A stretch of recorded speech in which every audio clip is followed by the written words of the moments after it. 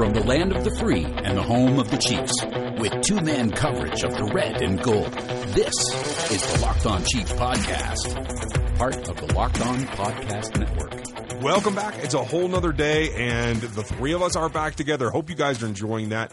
We certainly are. We have a great show for you today. We're going to talk, the guy that's probably the most popular in town right now is the quarterback that hasn't had to do anything yet. But that's coming down the pike. Pat Mahomes is our topic for the most part today, and I'm Ryan Tracy, the founder of Rogue Analytics, as well as your host at RGR Football. And how are you guys doing today? I'm doing exceptionally well. Life is good, man. I can't complain. I got good friends visiting, having good times. I'm doing pretty good as well, so no complaints on this side. Rock and roll. Well, I guess we should start at where his public perception is right about now. Went through OTAs. For the most part, positive reports. Yeah, he threw a couple of picks. People are, kind of questioning some ball placement, whatever. But, this is like the early getting it up to idle kind of phase. But there's a couple of kind of stray opinions out there, right? Yes. I ran across those earlier this week, and it's been a weird – I don't know. You see some genuinely weird stuff getting floated out there that I can't quite figure out where people are coming from, honestly. And that's, I don't know which things in particular you're talking about, but I know I saw someone on my timeline, a bunch of people were suddenly talking about whether or not Mahomes could pick up Andy Reid's offense. And that was weird to me that would be coming up right now. But apparently that's like an issue right now people are talking about, I guess. Chris, is that the same thing that you were talking about yesterday, that you heard something similar? Well, yeah, I was actually going off of what Seth's timeline on Twitter, and he was talking about how there's a narrative that Pat Mahomes cannot pick up Andy Reid's offense, and that's, to me, very strange. I haven't heard anything about this kid not having the brains for football, so and from what they told us, or from what everybody said, he blew him away in the film room, so I have a hard time believing he can't pick up this offense, or whatever offense Reid is going to run with Mahomes as the QB. Right. Well, because it's not going to be the same offense. We know that. Right. I actually saw, and this is just on a corollary note, his Dirkness, one of the amateur hour guys, he had a tweet where he talked about the speed of Reid's offense, based on Football Outsider statistics. And when he was with the Eagles, the offense they ran was one of the fastest in the league for like 10 years in a row. It was in the top 10. I think it fell out of the top 10 maybe once, and that was like 11. And then in the first year at Kansas City, it was like 13th, and then every year after that, it was like 27th, 29th, whatever. And so that's just an interesting side note with regards to the offense looking different. Andy Reid, before Kansas City, and before more specifically Alex Smith, ran a much faster-paced offense. Okay, but don't you also think that part of that is because he's got a signal caller that is very, very good at diagnosing defenses before the snap? Right. Well, that's not so great after. Well, that's what I'm saying. Exactly. Yes. That's the reason why. It was an adjustment, and he apparently, their first year, they kind of tried to maybe do it a little more Andy's way, and it was an adjustment to his quarterback.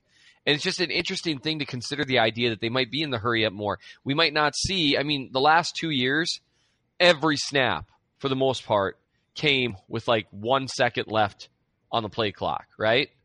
It was consistent. Mm-hmm. Mm-hmm. And honestly, that kind of drove me nuts a little bit. I understand allowing Alex Smith as much time as possible to diagnose a defense, but talk about making it easy on pass rushers. Yeah, it does help you set up your timing. You're not doing any strange counts at that point. Yeah, and so this idea, and it apparently started with a segment on 610, which it was a host that I'd never appear with. It was Bob Fesco. I don't really know him much compared to some of the other media personalities in town, but apparently he has a big man crush on Baker Mayfield. Which, hey, it's fine. I love Baker Mayfield. But his response to the idea that Mayfield will be better than Mahomes, and it was part like he was saying he's hearing Mahomes is having trouble picking up the playbook. That's all I've heard. There was like this really brief thing, which is funny because I've been doing this just long enough to know a few people, and that is literally the opposite of what I've heard. Same thing that I've heard too, that he is on track and running down the rails. Right. Well, and the whole thing doesn't really make sense to me. It doesn't really add up if you look at everything that has happened, right? And that's what my tweet was about. I kind of did I did one of those threads. And I just said the Andy Reid had every excuse to hang on to Alex Smith for another season. After the season Alex had in 2017, right? There were people that were arguing for it. He had an excuse if he wanted to stick with Mahomes or to stick with Alex and let Mahomes sit another year. But he chose not to. And I know people are like, well, they spent 2 first-round draft picks. See, the idea that Andy Reid would make his team willingly worse when he didn't have to, that makes no sense to me. Yeah, it's just kind of silly. Well, and I saw the same argument you were talking about. I actually saw that thread you were talking about, and somebody said the 2 first-round picks, and I'm sitting there going, yeah, and I'll go exactly with what you're saying. You're not going to make your team worse. You're not going to hand over the reins to somebody that is not ready to at least be, 60 or 70% of what Alex was, and at least have an opportunity to learn and play well. Right. And that's, Andy Reid is very aware of his legacy. He's very aware of what comes along with shipping a proven quarterback out of town. You better be right. And this idea that he would ship off Alex because of sunk cost, unless Andy Reid is an idiot, that is not why he did that. And I don't think. And look, Andy Reid, he's got some issues next up. And I know T.J. Carpenter was. Well, he's just prideful. Well, what does that mean? Because that's some people say, well, he's too stubborn and prideful. Well, so what does that mean? He thinks Mahomes sucks, but he thinks he can scheme around it. Why would he do that if he doesn't? If he's got a quarterback that he doesn't need to do that with? If the theory is that Alex is such a significantly better quarterback, it's one of those situations where you guys know me. I'm big about looking at the evidence. What does the evidence tell us? Now, hey, who knows what will happen with Mahomes? But what we saw out of him in Week 17 wasn't a guy who had no idea what he was doing, had no idea where to align people. You know what I mean? It just... Well, and here's the most significant thing for me. He's a guy who got to practice for a week. Yeah. And that's what he turned out in Denver. I mean, you can say, okay, they rested their starters and they let him be the guy for a week. Okay, that's fine. But he didn't take starter reps the whole season. Correct. So you can't tell me that was applicable to what he's getting now in terms of the daily reference to everything they're doing. And, like you said, Andy's going to adapt to a quarterback. And now he's going to adapt to Mahomes. Absolutely. And it seems to me like people are continually ignoring because Patrick Mahomes has a big arm. And this is what the whole, the Beyond the Arm series on The Athletic, which I don't think we mentioned that enough in the last podcast that I write for The Athletic. Right. We're confused. Yeah, I could tell. But this idea, he's got such a big arm and he makes these crazy plays, right? These no-look passes that people have somehow bought into this idea that he's some kind of idiot or something. Where, Doug Farrar wrote a great piece on him prior to the draft about kind of the myth of the air raid offense that like Mahomes had, because the air raid offense is obviously, it's more sparse than a pro offense. But the reality is Patrick Mahomes, his last year in college, had the right to kill into literally any play in their playbook. And that's impressive. That's incredibly impressive. Most college quarterbacks don't get that. A lot of pro quarterbacks don't get that. Right. And just being able to switch to literally any play, that also speaks volumes about the rest of his teammates. Right. It does. Well, here's what it tells me. That his coach knew he had the entire playbook memorized. Just from Jump Street. That's the first thing it tells you. Mm-hmm.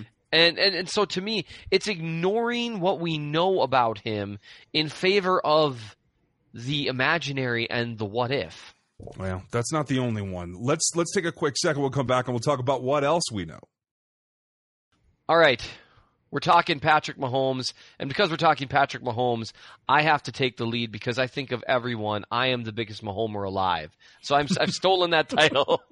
That is me. No one is a Mahomer like I am a Mahomer because I was a Mahomer before there were Mahomers, if you're following me. I have to ask a question. Are you going to have a Mahomer jersey? You know what? I don't have a Mahomes jersey. I have the jerseys that I had got stolen from me, so now I have a Charles jersey and a Barry jersey. I don't know. I'm not a jersey buying guy, honestly. Yeah, but if you're calling yourself a Mahomer, I mean, it's all about what's in our heart, Chris. Okay. Not what's in our actions. Okay. Do I need to, look, as it says in Romans 8 verse, okay, I'm kidding. I won't start down that road today. But here's the really interesting thing, and I wanted to bounce something off you guys, just a thought that I was having. So Patrick Mahomes, as of right now, has had one full off season and then a full regular season in Andy Reid's offense, right? He also will now have another full off season, right? Yep. How many rookie quarterbacks have come in the last 10 years and played at least decently? In a situation like that or in general? In general. Can you think of more than is it this incredibly rare thing, I guess what I'm saying, for a rookie quarterback to come in and actually and do all right? Like not when he's like quarterbacking for the Browns or something, but like come in and like we've seen that, right? It's not unprecedented or even close, right? No, not at all. Some guys get in and get started and they are able to get clicking. Maybe not, all pro or whatever, but sure. they can make yardage. Right. They can play well. Here's what I'm curious about. If you've got a guy who, after a literal full year in the offense, so two full off seasons and a full season, where his only job has been to learn this offense, that's basically it. His job is to learn the offense, and people are saying that this offense is so completely unlearnable and such this incredible mystery that a guy with a year and a half where that was literally his full-time job can't learn it. Aren't they really saying, when you look at what other rookie quarterbacks have done recently, that we should somehow believe that Patrick Mahomes is dumber than a lot of other rookie quarterbacks? Like, am I wrong here? Well, I actually think that what they're trying to say is that Andy Reid isn't going to change, which makes zero sense to me at all whatsoever because his offense has always been changing. Right. You look at what he's done in the past. You look at what he's done in the past, and he has changed his offense to generally fit the scheme that best fits his players. And saying that Mahomes isn't going to be picking up the offense, even if that was the case, which I don't believe it is, because we've talked about this, I think that he is a very smart quarterback and can do very smart at football and football intelligence. Even if that was the case, Reid would change it and get it to where he would be able to run it. So I don't understand the thought process at all. Right. And so, Ryan, do you understand where I'm coming from too? Like this idea that after literally an extra year of time, we're saying, oh no, it's just unknowable. He just can't pick it up. Ryan, if you don't know where I'm coming from, you could just say so. Well, if I unmuted my channel when I'm coughing, that would probably be a good thing. So excuse me, folks. Yeah, for a second I thought I finally made you mad. Oh no, sure. Hey, keep working on that. But no, you're exactly right. Right. For a guy who came in, just start talking about Anthony Sherman, and you'll be right there. We'll get to him, I swear. But for a guy who came in and like the biggest story pre-draft on him, or actually post-draft about what he did pre-draft, was come in and work the board with Andy before he was even selected. And to think, like you said, that he's had this girth of time to observe and learn and understand the terminology. And yes, the air raid is I don't want to call it simplistic out of fear of offending anyone who runs that offense, but it's not the levels of complexity of Andy Reid's offense. Let's just be absolutely classic about that. And to understand that he can come in and get all those concepts and learning the terminology is the biggest part. To have that whole year under his belt, that's a whole different concept. And to think that Andy's not going to make things easier for him, maybe they're using some of his terminology from Tech. Maybe they're actually running route combinations that he prefers, or that he knows that his delivery is such that he wants to run that concept. I have to think, if anything, it's gotten easier for Patrick in the last 6 months. Well, it's that year. You're right. And so what I said to someone, and they didn't really seem to get what my point was because they were almost like offended with my phrasing, I guess, whatever. Imagine if you had a literal full calendar year and a half where your full-time job was to learn. Because people say, oh, man, well, his playbook is as thick as a phone book. Yeah? A year and a half, guys, where for 40 hours a week, all you did was learn that terminology, learn that playbook. And with what we've heard about Mahomes, I doubt it was only 40 hours a week. And you're telling me, in order to not pick it up, if you've already got, because, there's a bunch of stuff about being quarterback that's tough. But in order to not pick that up, he would have to be slower than a lot of other rookie quarterbacks that we've seen. And that's what just kills me, is this idea people are treating him like a rookie because we're an out of sight, out of mind type of people. He's not a rookie. I see where you're coming from, and I've referred to him as a rookie myself, right. But I do understand the point that you're making. Right. The question comes back to me, though. Why do you guys think that somebody's going to push this point? Honestly, if I'm being like full disclosure, why I think someone would push this, because there's a lot of hype about Patrick Mahomes, and it's fun to be contrarian, for starters. The other thing is, if someone had an original narrative about him, and look, I have no idea if this is the case, but in my experience, what usually happens in situations like this is there was a narrative that someone started off, and they're gonna die on that hill. They're going to look foolish as they die on that hill. Right. And who knows? I always say this. Yeah, I try to look at the film, and I do the best I can. But, I mean, none of us knows the future. Mahomes might bust. But this idea, people need to acknowledge this whole, there's no way he's learned the playbook by now. In a year and a half? You don't think he's got a lot of it down in a year and a half? Then he probably will never, if he doesn't have at least 60, 70% of the playbook figured out after a year and a half, he's probably not going to make it as an NFL quarterback. Well, and let me just, and I know we need to get to the next segment, but let me put it this way. If you envision a quarterback that doesn't have his playbook known, that can't rely on his recall of what should be going on, and you want to look around the league for somebody, you can find him in Denver. Because that's what Paxton Lynch looks like on the field. And Patrick Mahomes does not look like Paxton Lynch. He didn't even look like him in the one game he started. He looked like he had better control of the offense. And I know that's exactly what your point was. But this is one of those weird ones. And again, if people want to come up with legitimate reasons to be concerned about Patrick Mahomes, let's talk about overthrows. Let's talk about trusting his arm too much. Let's talk about some legitimate issues. But this idea, it's just something to say. Honestly, it's just something to say that cannot be disproven. So it's easy to just throw out there. There are a lot of people that, quite frankly, I don't know. I don't want to get myself too worked up. People that just throw out terminology like, it takes a while to learn the game. The NFL ain't college. What do you mean by that? And anytime I've asked someone other than, there are some people that say similar things that really know what they're talking about, right? And they're right. But, this whole he's going to have trouble. That West Coast offense is tricky. Well, what part of the West Coast offense? What do you mean? What's tricky about it? And I have literally never once gotten a satisfactory answer to that question. It's just something people have heard, and so they repeat it. Yep. And that annoys me. It's the opposite of analysis. It's just saying something. I could say, because he played in Texas, I think that means because everything's bigger in Texas, he's got a bigger brain, and so he knew the playbook in the first day, and you can't prove me wrong. It's just saying crap. Why is it that when you say that, I hear Samuel Jackson? I don't know, actually. That's weird. And so it bothers me because there's no... The thought process behind it doesn't make sense if you actually break it down. It's something that actually sounds kind of, I can't believe I'm going to do this. It's something that sounds clever if you just say it and no one bothers to really break down what you mean when you say it. That's what it is. It's just something to say that sounds clever on the surface, but is actually really, really, really nonsensical when you think about it. Chris, you with that too, or do you think there's something else going on? I think people are looking for things to try to talk about, and that was something to try to talk about. Yeah.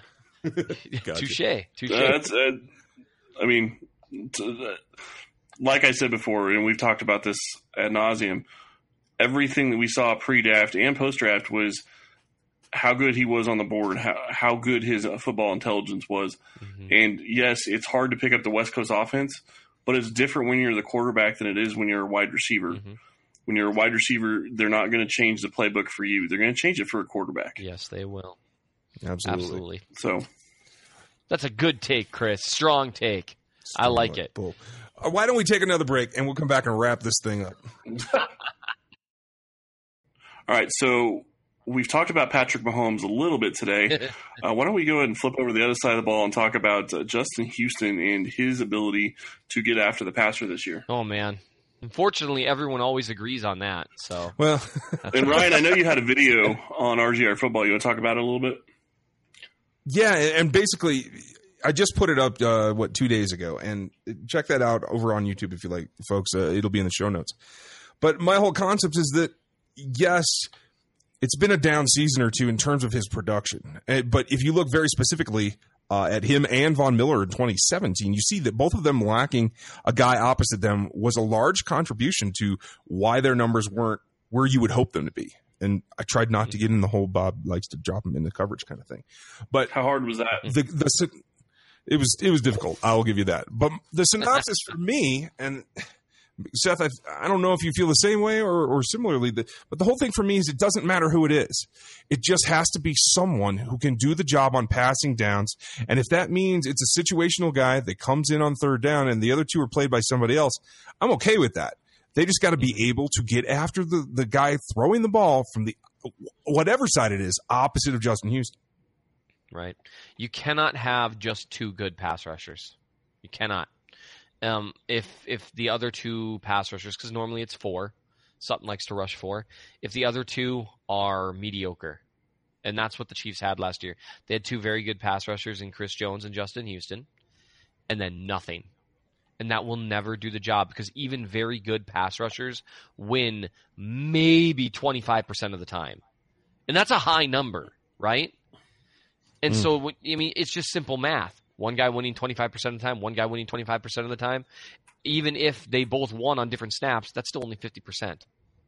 You need numbers. That's why Philly is like signing everyone. So I totally agree with you, Ryan. Like Chris Jones and Justin Houston both somehow became a little underrated by Chiefs fans after last season. And I found the same thing with both of their film. The problem is that then the next guy was Frank Zombo. Right.